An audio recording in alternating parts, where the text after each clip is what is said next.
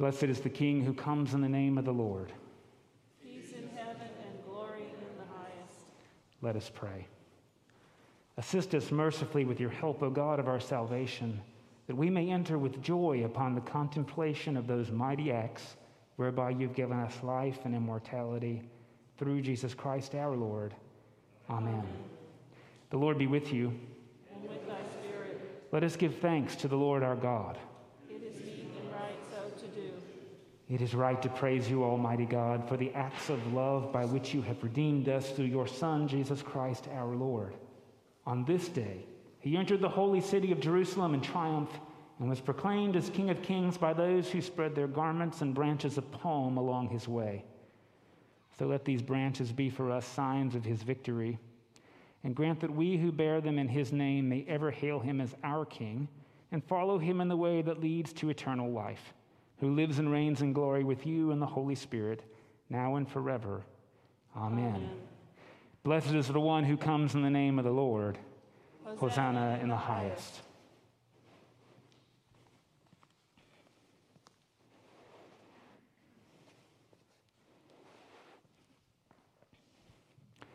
The Holy Gospel of our Lord Jesus Christ according to Mark.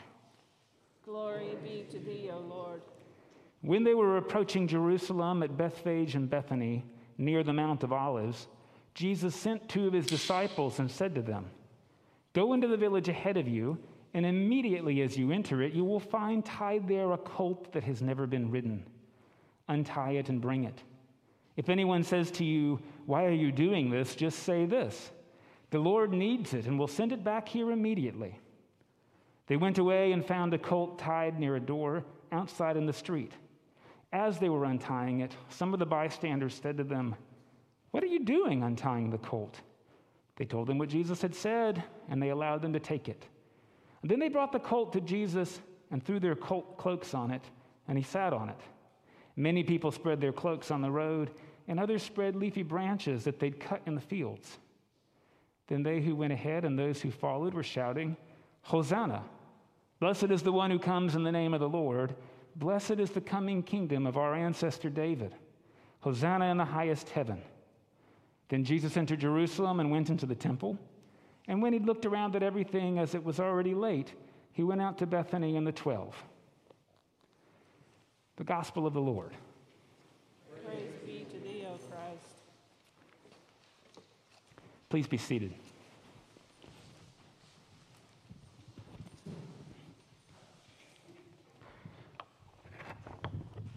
This is a little bit of an abnormal Palm Sunday, obviously. We're not having a procession from the hallway like we normally do, and I want to split what we talk about in two. In the 1976 prayer book, we usually call this the new prayer book, even though it is now 45 years old. The suggestion for Palm Sunday is that we conclude the day by reading the Passion narrative, that is, the story of what happens on Friday and on Saturday and Sunday. That is because, according to the information I have anyway, that in 1976, people noticed a downward attendance in Holy Week services. So the decision was, because we don't expect people to come to church during Holy Week, we're going to give them the whole story on Sunday. I'm going to warn you, we will not be doing that this year. I'm going to send you the Passion story in an email today, both in text and read aloud. But today, in this service, I want to talk about Palm Sunday and let it be its own thing. Do I expect you to come to church this week? I hope you will. I hope you will take each day as it comes so you can enter into the story, because quite honestly, the people who showed up on Palm Sunday were not expecting what happened Friday. And if we write ourselves out of their surprise, we write ourselves out of the surprises of our own faith journey, come what may. So about Palm Sunday, most of us don't realize that there were, in fact, two processions that day. The best book, if you'd like to read this on the subject, is called The Last Week by Marcus Borg and John Dominic Crossan. Here's a model of Jerusalem that exists in Jerusalem. It's a scale model. You can see exactly how large it is by looking at the people in the back. And what you see is the temple here, which is the size of 2.5 football fields, and it is absolutely dominated by something called the Antonia Fortress. On Palm Sunday, Jesus, he's off the screen up here on top of the Mount of Olives, rides down across the Kidron Valley and into this gate to the temple, which is called the Golden Gate. It was rarely used because there were no money changers here, and the temple was the Mall of the Americas of Jerusalem. Vendors were absolutely packed into this area.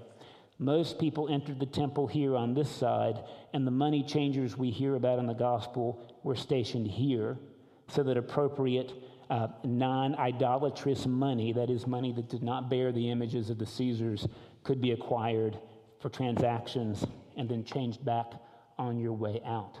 So there was some messianic expectation to somebody coming in through the Golden Gate. Jesus comes in on a donkey. We don't quite realize this, but if you know your scriptures, when King David conquers Jerusalem, he rides in it on a donkey. And sometimes we think, aha, a donkey is a strong military weapon, and it's important to hear that a donkey is of negative value in a military campaign. That is to say, a foot soldier is stronger than someone on a donkey. Donkeys are slow, they're stubborn, hence the nickname that they get. Donkeys are not particularly spry or quick. Somebody with a sword or a spear on their feet is much more agile than someone on a donkey. What's important to hear is that when David rides into Jerusalem on a donkey, it's because it's already been conquered. He's not riding into battle on the donkey. He's showing the battle has been decisively won by getting on the beast. Jesus gets on a donkey, and people expect him to take up arms. They give him the poor man's red carpet. They cut down palm branches. They're excited for what he might do. What we don't realize is that there's another procession that day that looked a lot more like the Nuremberg processions of Nazi Germany. That is to say, imagine a legion of Roman soldiers, which is in fact more than 1,000, marching in tandem, something like goose stepping, on horses, with standards, with red plumes. It turns out that Pontius Pilate did not live in the city of Jerusalem. He hated it. Pontius Pilate lived in Caesarea Maritima, which was the most cosmopolitan city of the ancient world when it was built by Herod the Great. It included a breakwater that pioneered waterproof cement. Herod the Great made this the most modern port in the Mediterranean. It had a circus. It had a gymnasium. Jerusalem had neither of those things. And so Pontius Pilate spent approximately 50 weeks a year living in Caesarea Maritima and came to Jerusalem only during the high holy days. Because during Passover, the population of Jerusalem went from 40,000 to 400,000. It was so crammed full of people that riots were almost guaranteed. So here come the parade of soldiers showing that Rome is not just sort of in control, but is ready to stamp down any sort of insurrection, any sort of hope of overthrowing. And they came into the Antonia, which overlooks the entire Temple Mount, ready to react to any threat. Pilate came in a tour de force. Jesus came sort of like the Holly Lockey of Haight-Asbury.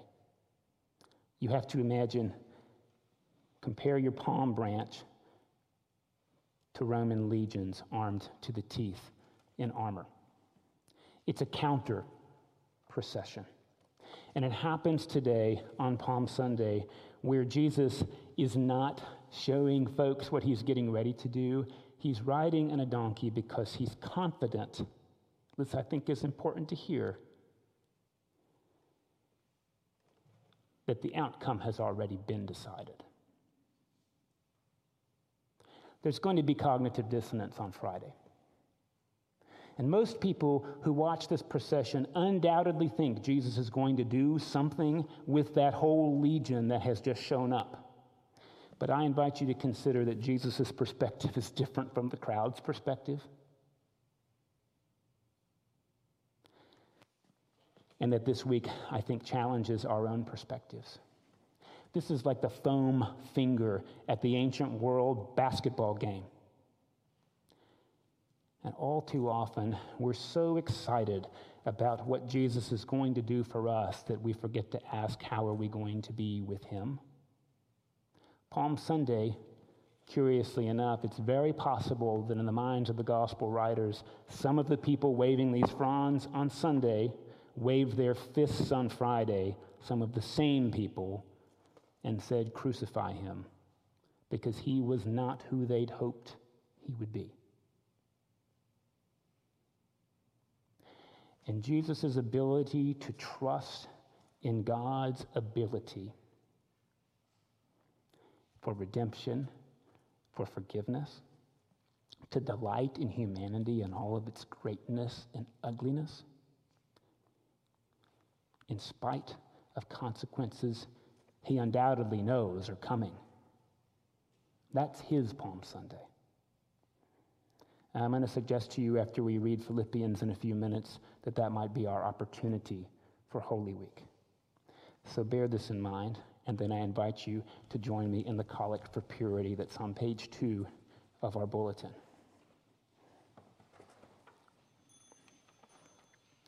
Let's pray together. Almighty God, unto whom all our hearts are open, all desires known, and from whom no secrets are hid, cleanse the thoughts of our hearts by the inspiration of thy Holy Spirit, that we may perfectly love thee and worthily magnify thy holy name, through Christ our Lord. Amen. Hear the word of God to all who truly turn. Come to me, all ye that travail and are heavy laden, and I will refresh you.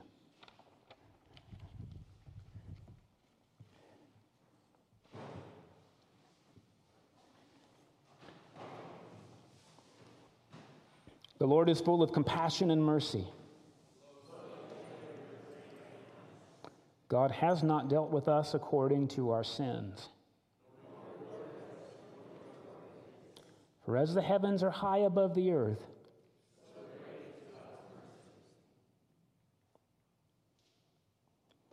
holy God, holy and strong, holy and immortal, have mercy upon us. As far as the east is from the west, as a parent has compassion on their children, bless the Lord, O my soul. Bless the Lord, O my soul.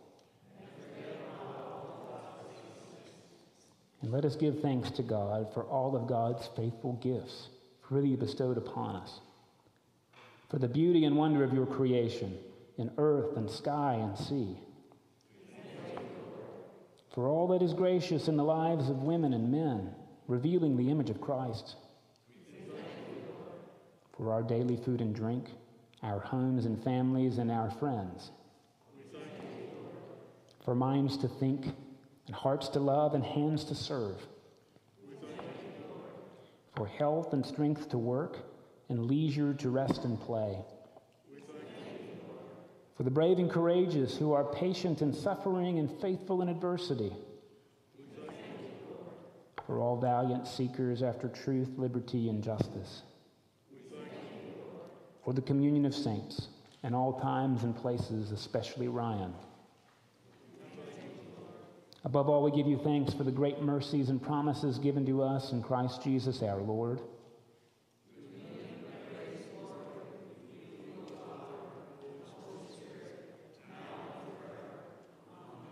The Lord be with you. Almighty and ever-living God, in your tender love for the human race, you sent your Son, our Savior Jesus Christ, to take upon him our nature and to suffer death upon the cross, giving us the example of his great humility. Mercifully grant that we may walk in the way of his suffering and also share in his resurrection through Jesus Christ our Lord, who lives and reigns with you in the Holy Spirit, one God, forever and ever. Amen.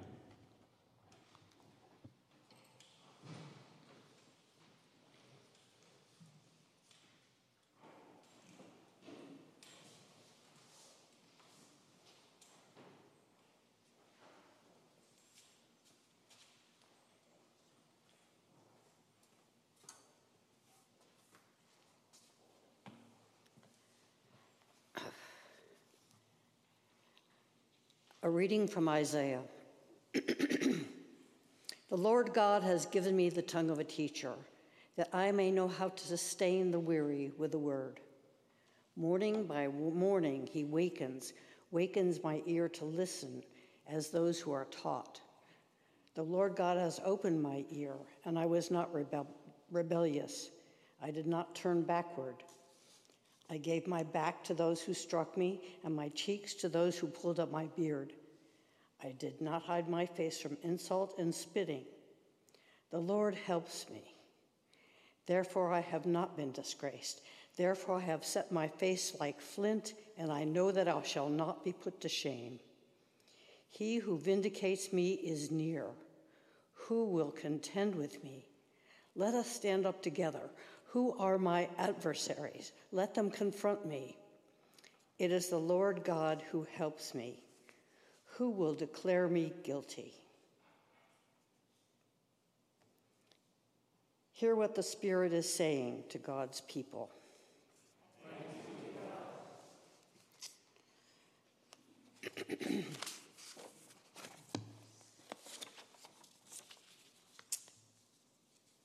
Psalm 31 will read responsively by half verse. Have mercy on me, O Lord, for I am in trouble.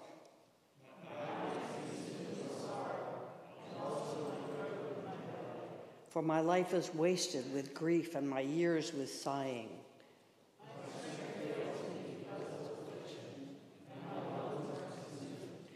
I have become a reproach to all my enemies, and even to my neighbors, a dismay to those of my acquaintance. I am forgotten like a dead man out of mind. For I have heard the whisperings of the crowd. Fear is all around.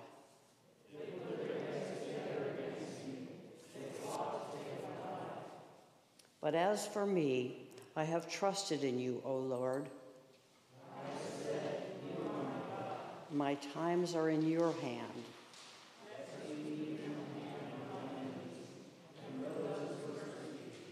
Make your face to shine upon your servant.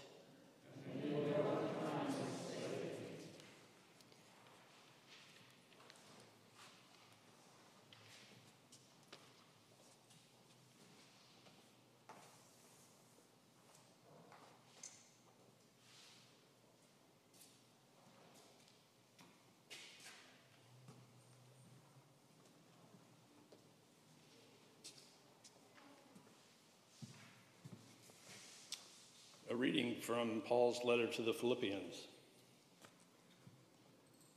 Let the same mind be in you that was in Jesus Christ, who, though he was in the form of God, did not regard equality with God as something to be exploited, but emptied himself, taking the form of a slave, being born in human likeness. And being found in human form, he humbled himself and became obedient to the point of death, even death on a cross. Therefore, God also highly exalted him and gave him the name that is above every name, so that at the name of Jesus every knee should bend, in heaven and on earth and under the earth, and every tongue should confess that Jesus Christ is Lord, to the glory of God the Father. Hear what the Spirit is saying to God's people.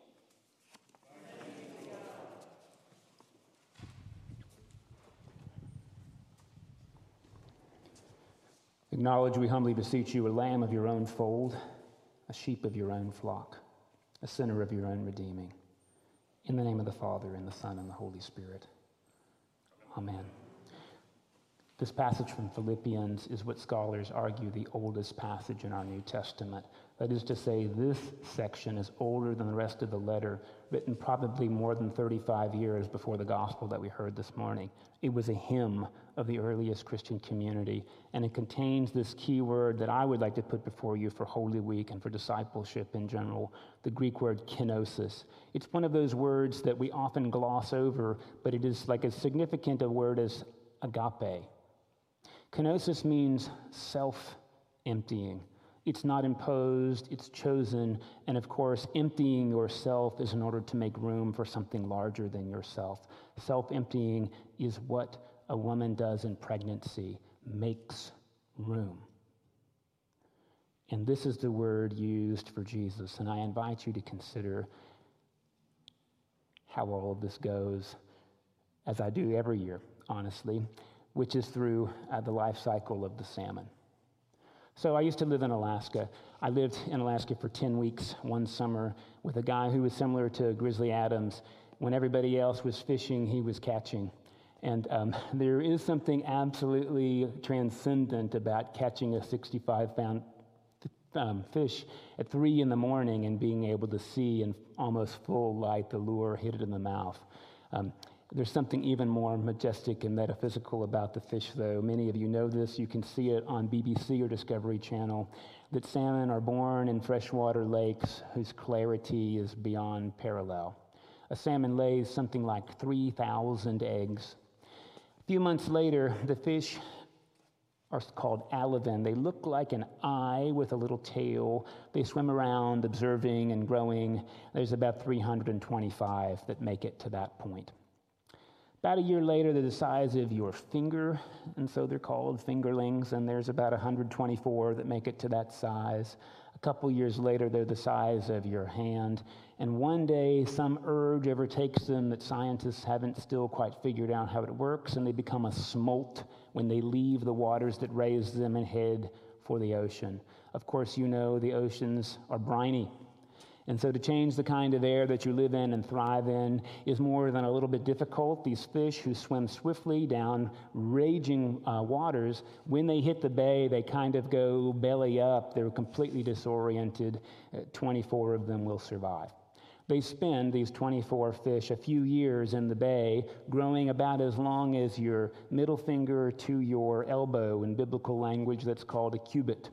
When they're that size, they enter to these things in the ocean called gyres. A gyre is a current in the ocean that turns reliably. It's generated by the moon. The fish will swim in the next 3 years something like 24,000 miles. Every fish in Alaska will swim by every salmon in Japan. And then one day, that same bizarre mechanism that pulled them out of their freshwater lake fires again. And you know this now, they turn back and they swim somehow up exactly the same river that they swam down years ago, even though adjacent rivers can differ by 1 part per billion in mineral content. So again, this is still beyond the science that we have at our hands to figure out how it is they know which river they ought to swim against. If you've seen the film before, or if you know about the fish, you know that they are not going to make the conversion this time around. So, because they are not going to go from saltwater to freshwater, the freshwater, curiously enough, is going to poison and kill them. They secrete something like a thick layer of slime to protect them. And they swim miraculously upstream. In fact, you can see videos of them flipping their way up a waterfall, and I mean literally. Along the way, of course, there are anglers trying to catch them. There are bears who stand there and get them at their weakest. Many of them become exhausted and simply don't make it. In fact, 3 will make it. As that slime starts to wash off, as the fresh water that used to give them life starts to become toxic to them, they undergo a radical physical metamorphosis. In fact, they become more than a little disturbing. They go from being a silver-colored, hydrodynamic fish to kind of a monster. They grow a large hump on their back. Their jaws get really long, they elongate, and they grow teeth that are 1 or 2 inches long. They look like spines on a saguaro cactus, and their colors change. If you've ever bought a sockeye salmon, they're blood red on the inside. But as that coating starts to wear off and they start to die from the fresh water, they leach out their fat and their skin becomes blood red, like fire engine red, and their head becomes green. They look nothing like they were. That's the kind of fish you don't want to catch.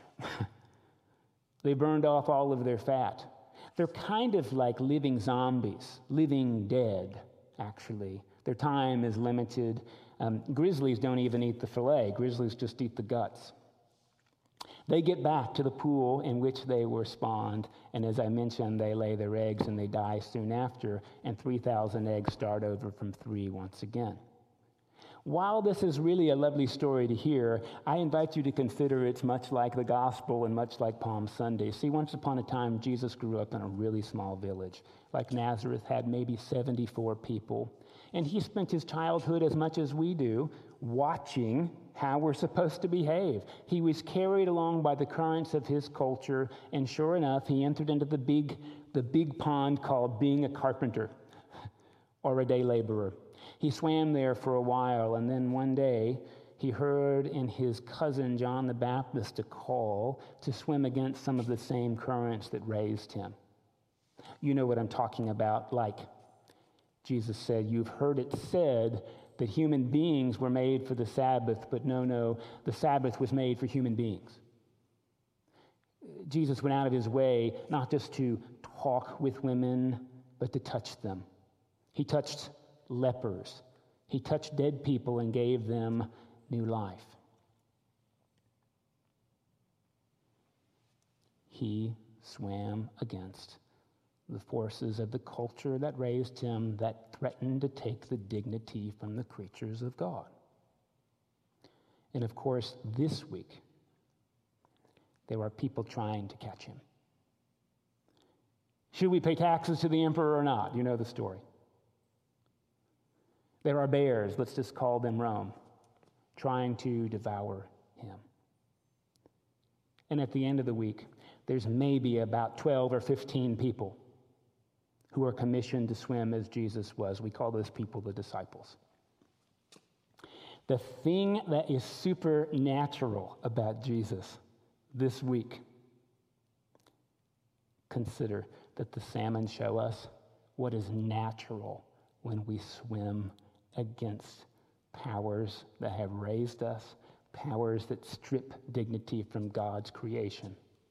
The salmon show us that in that swim, which is against steep currents and even against waterfalls, the natural thing for us to do is to become sort of living dead, to grow self-righteous humps on our back, to grow barbed teeth to lash out. After all, I'm trying really hard.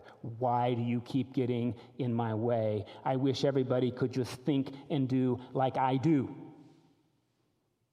That's natural. The salmon prove it. Jesus offers us a way of being that is beyond natural. It's metaphysical. In the middle of swimming against anglers and up the same stream that carried him. We're going to hear Jesus say on Friday, "Father, forgive them, they don't know what they're doing." That's not natural, and that is the gospel.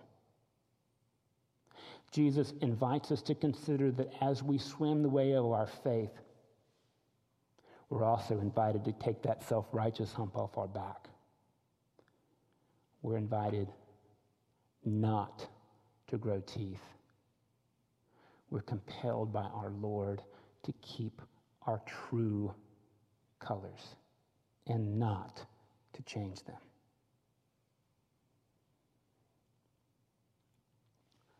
We can only speculate as to what Jesus was thinking on Palm Sunday. But I want to suggest to you that his actions show us he trusted in God's final outcome. The hardest thing about my life, both secular and sacred, as if there were a difference, is knowing it's going to work in the end. You know, as a father, I could get up every morning for the rest of my life and give extra tutoring or make breakfast if I knew it was going to work. I could run an ultra marathon if I knew it was going to work. And the difference I want to suggest between Jesus' faith and mine often is Jesus does know it's going to work. And this is the promise of faith. Love, joy, peace, patience, gentleness, kindness, goodness, self-control. These are the things that will win. And perhaps Jesus is able to ride in Jerusalem on a donkey because he knows, even if not in his own lifetime, even if not in our lifetime, that these faith, hope, joy, and love happen inside of God and have no end. And we're invited to see Jesus swim that swim this week. And I want to suggest we're invited to swim that swim ourselves. Would Jesus have been a better king than Caesar? Probably. Easily. And this is the challenge of Holy Week. Jesus isn't interested in being your king.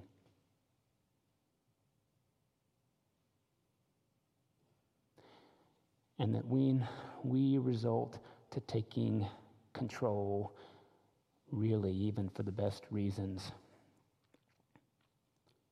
We're acting like Caesar and we're acting like Rome. And it sure does take a lot of trust. And all of that looks like the difference between jumping and falling. If you know you're going to get caught, falling can be kind of fun. If you're not sure, it's pretty terrifying. This week, this day, and I don't want to move past Palm Sunday. Palm Sunday is the day where we have high expectations, and I think we need to hold on to those. High expectations. But you realize Jesus is not going to meet their expectations, and quite honestly, he's often not going to meet ours. And this, I think, is the message that we hear in that little quip from Abraham Lincoln, let's never presume that God is on our side. Let's ask how instead we can be on God's side.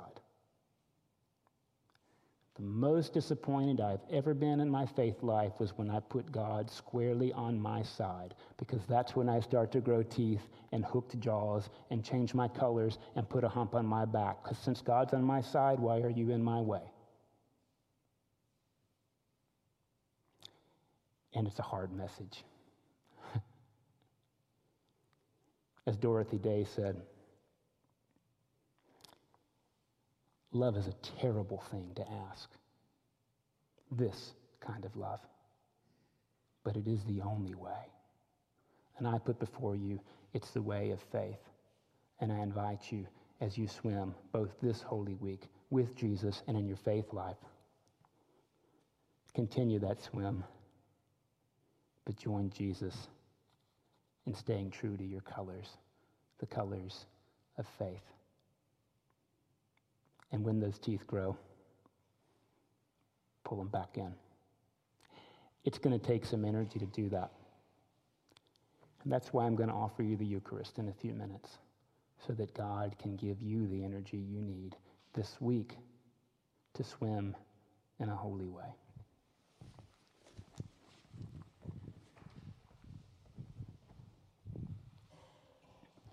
Please join me as we pray our faith in the words of the Nicene Creed.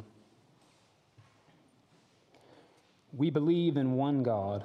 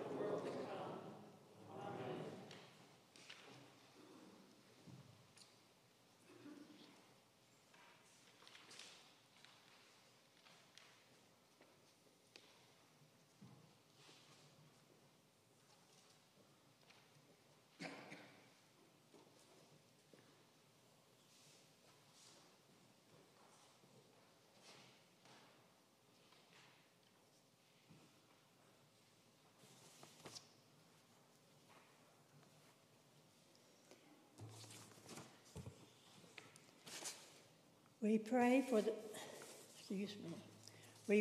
God to fill us with the Spirit. Generous God, we thank you for your power to create discomfort and wrestling within us. We ask that you disturb us so that we may be stretched to serve you and our neighbors better. When we are too well pleased with ourselves, when our dreams come true because we dream too little, when we arrive safely because we sailed too close to the shore, when with the abundance of things we possess, we have lost our thirst for the waters of life. Having fallen in love with life, we have ceased to dream of eternity. And in our efforts to build a new earth, we have allowed our vision of the new heaven to dim.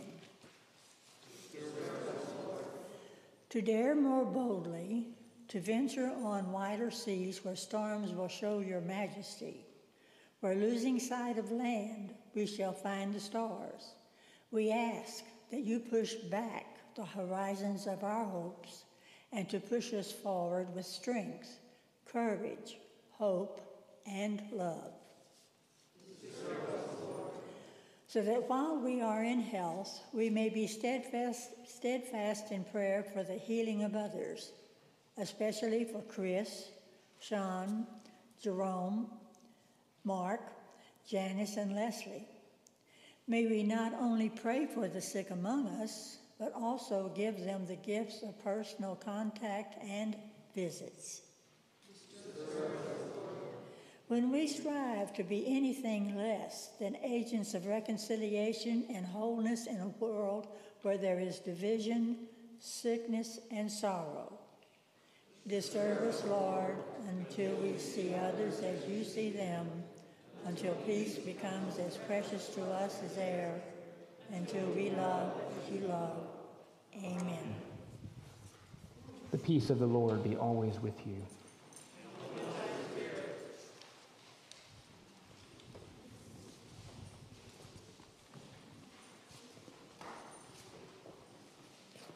Good morning, peace, and thank you for worshiping with us at St. Thomas today. If you're new to us or haven't done this before, there are some cards on those little tables in the narthex, and we'd be grateful if you'd fill one out so we have a record of your visit. And thank you for adding your prayers and participation to our worship here today. I want to offer you a few announcements. You'll again see this one coming out this week in addition to the Passion reading that will guide us today. What Holy Week looks like this year. First of all, we're really grateful we get to have it. It's amazing. I never thought I would be so grateful to be able to have services, but we are. It's a little bit pared down. We won't be doing foot washing this year because of COVID, although I do invite you to honor the spirit of that by taking care of somebody's need whom you love, even if it's giving your daughter or your mother a manicure. That's the message of the day. We're going to meet Maundy Thursday at 6:30 p.m. It'll be streamed, it'll be live as we celebrate the institution of the Holy Eucharist. And if you've not done this before, it's dramatic and there's nothing like it. We begin in light, we begin in celebration, and of course we live into the story of the darkness of the night, of the betrayal, and we leave in darkness and we leave with all decorations stripped. It's moving. It's a powerful way to remember the story literally. I hold to you that these services on Thursday, Friday, and on Sunday morning are unlike any other, and if you haven't done them, they really contain the power of the story. So on Friday, which the earliest Christians called Black Friday, but of late we've called Good Friday, there's two opportunities to worship. They'll be streamed or they'll be live. They're somber. There will be no lights on. It'll be light enough outside, of course. First is at noon, and the other is at 6 p.m. And again, I warn you, it's a somber service because it's a somber story. On Sunday, we'll begin at 6:30 with something called the Easter Vigil. Again, there is no service like it the rest of the year. We will come in with candlelight in the darkness as the first women who waited for the apparent sunrise on Easter morning. We'll come in candlelight. We'll hear the story of salvation. There will be a great noise. I want to prepare you. It's going to be very loud. That's the earthquake. It'll probably be drums. You may want to turn your hearing aids down. I just want to tell you this now. It will be loud, and it will be joyful, and the sun will be up, and we'll continue forward with the celebration of the resurrection. And then there's 2 services that are actually different. They have different readings. They have a different sermon. They're at 8:30 and 10:30, and they'll both be, of course, in person and streamed. And that's what Holy Week's going to look like at St. Thomas this week. I also want to guide to you that even though there's difficulties, it's just lovely to hear. Yesterday we had our mobile fresh food distribution, and it was a slow day. And what I'm grateful to tell you is a slow day means 379 people left with a ton of fresh groceries. So thank you for those who served and those of you who support this valuable ministry in our community. My prayer for you is that this will, in fact, be a holy week. And of course, holy means one that is set apart towards larger life. On the way out today, I'm going to invite you, please, to take your palm with you.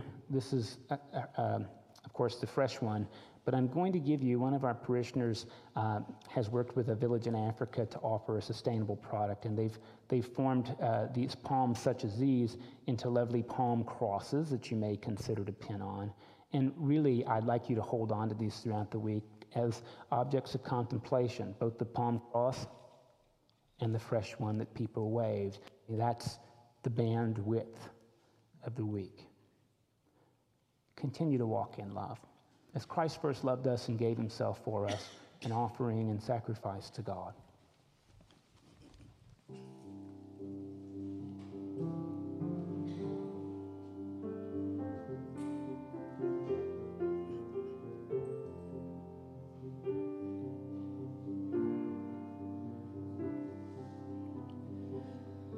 My song is love unknown, my Savior's love to me, love to the loveless shown that they might lovely be.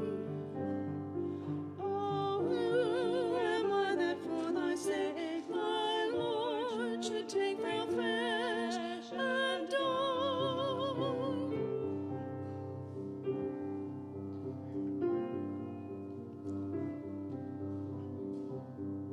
Christ came from heaven's throne, salvation to bestow, but people scorned and none that longed for Christ would know. But oh, my friend indeed, who at my need his life did spend.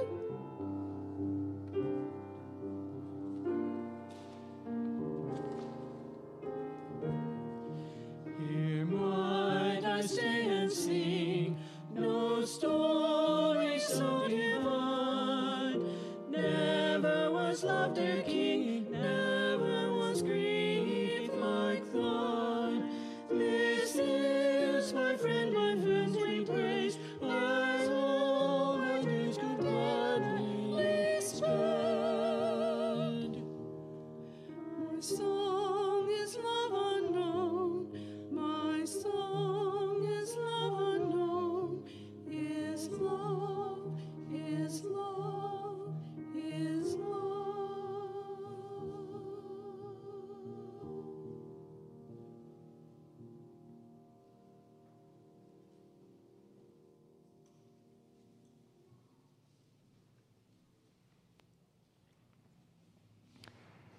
All things come of thee, O Lord. This is the table not of the church, but of Jesus Christ.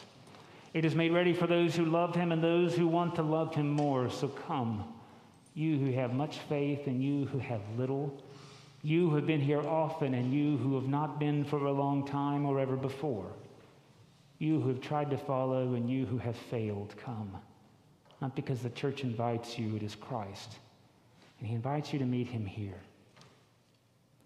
The Lord be with you. Lift up your hearts.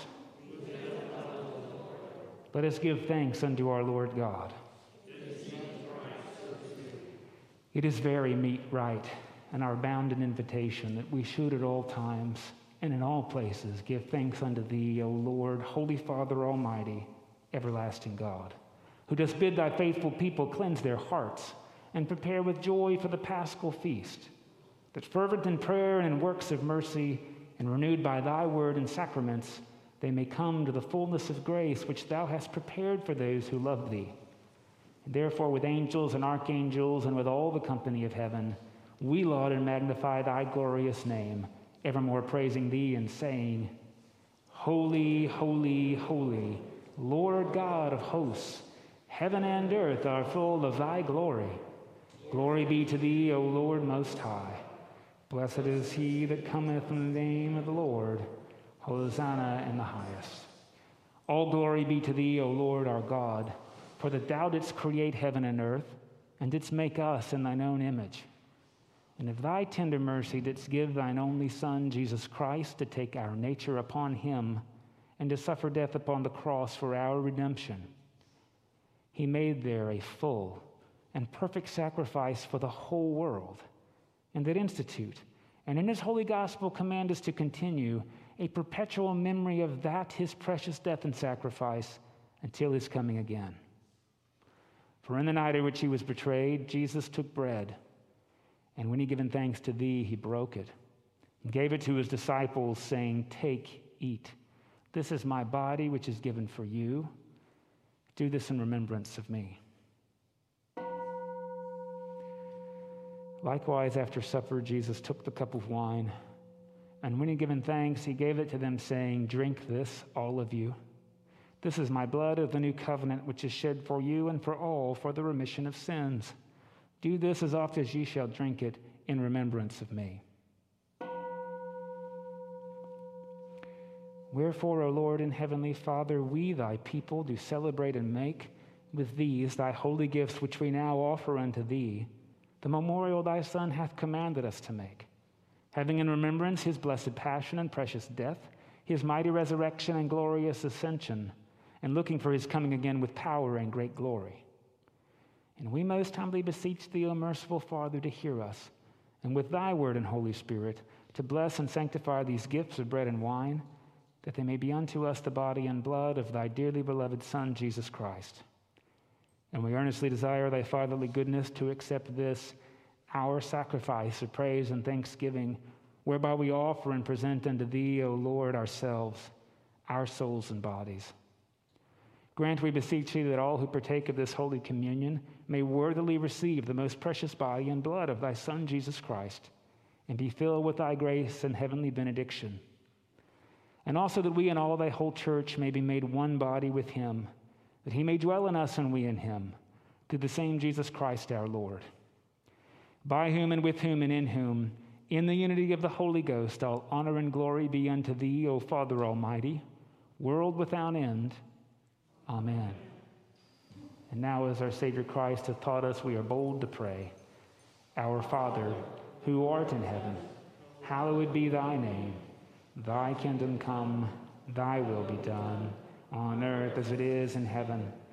Give us this day our daily bread, and forgive us our trespasses, as we forgive those who trespass against us. And lead us not into temptation, but deliver us from evil. For thine is the kingdom, and the power, and the glory, forever and ever. Amen.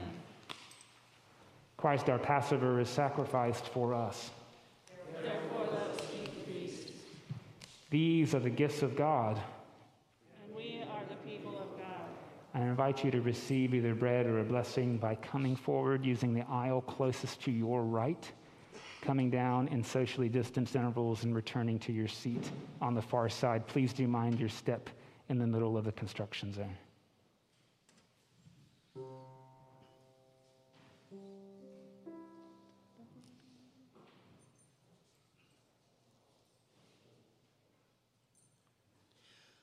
O sacred heads are wounded, defiled and put to scorn.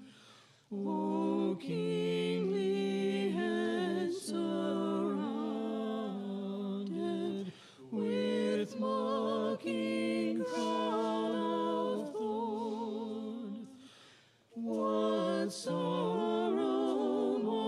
knows thy grandeur? Can death thy bloom deflower? O countenance whose splendor the hosts of heaven adore. In thy most bitter passion, my heart to share doth cry. With thee for my salvation, upon the cross to die. I'll keep my heart thus moved to stand thy cross beneath, to mourn thee well beloved, yet thank thee for thy death.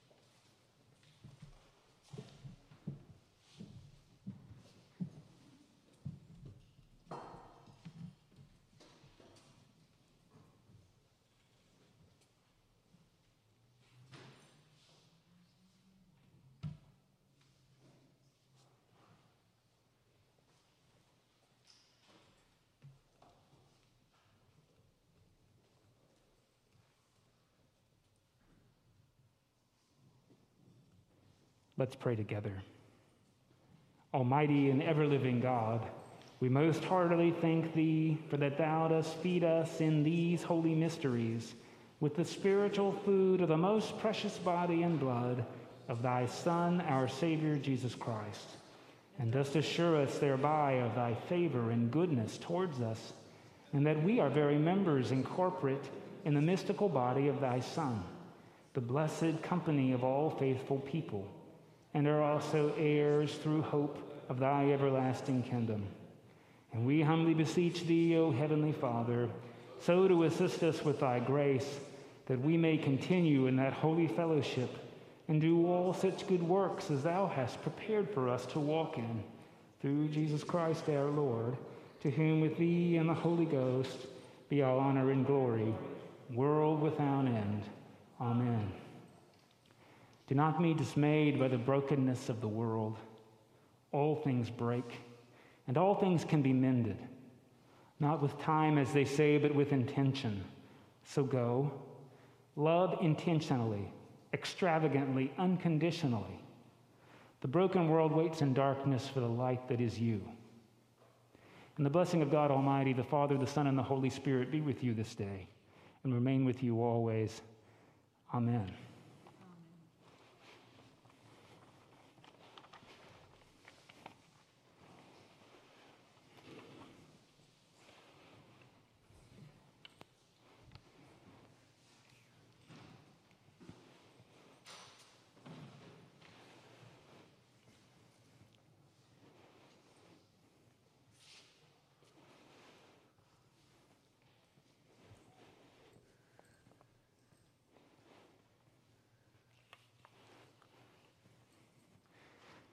Go in repentance to love and serve the Lord.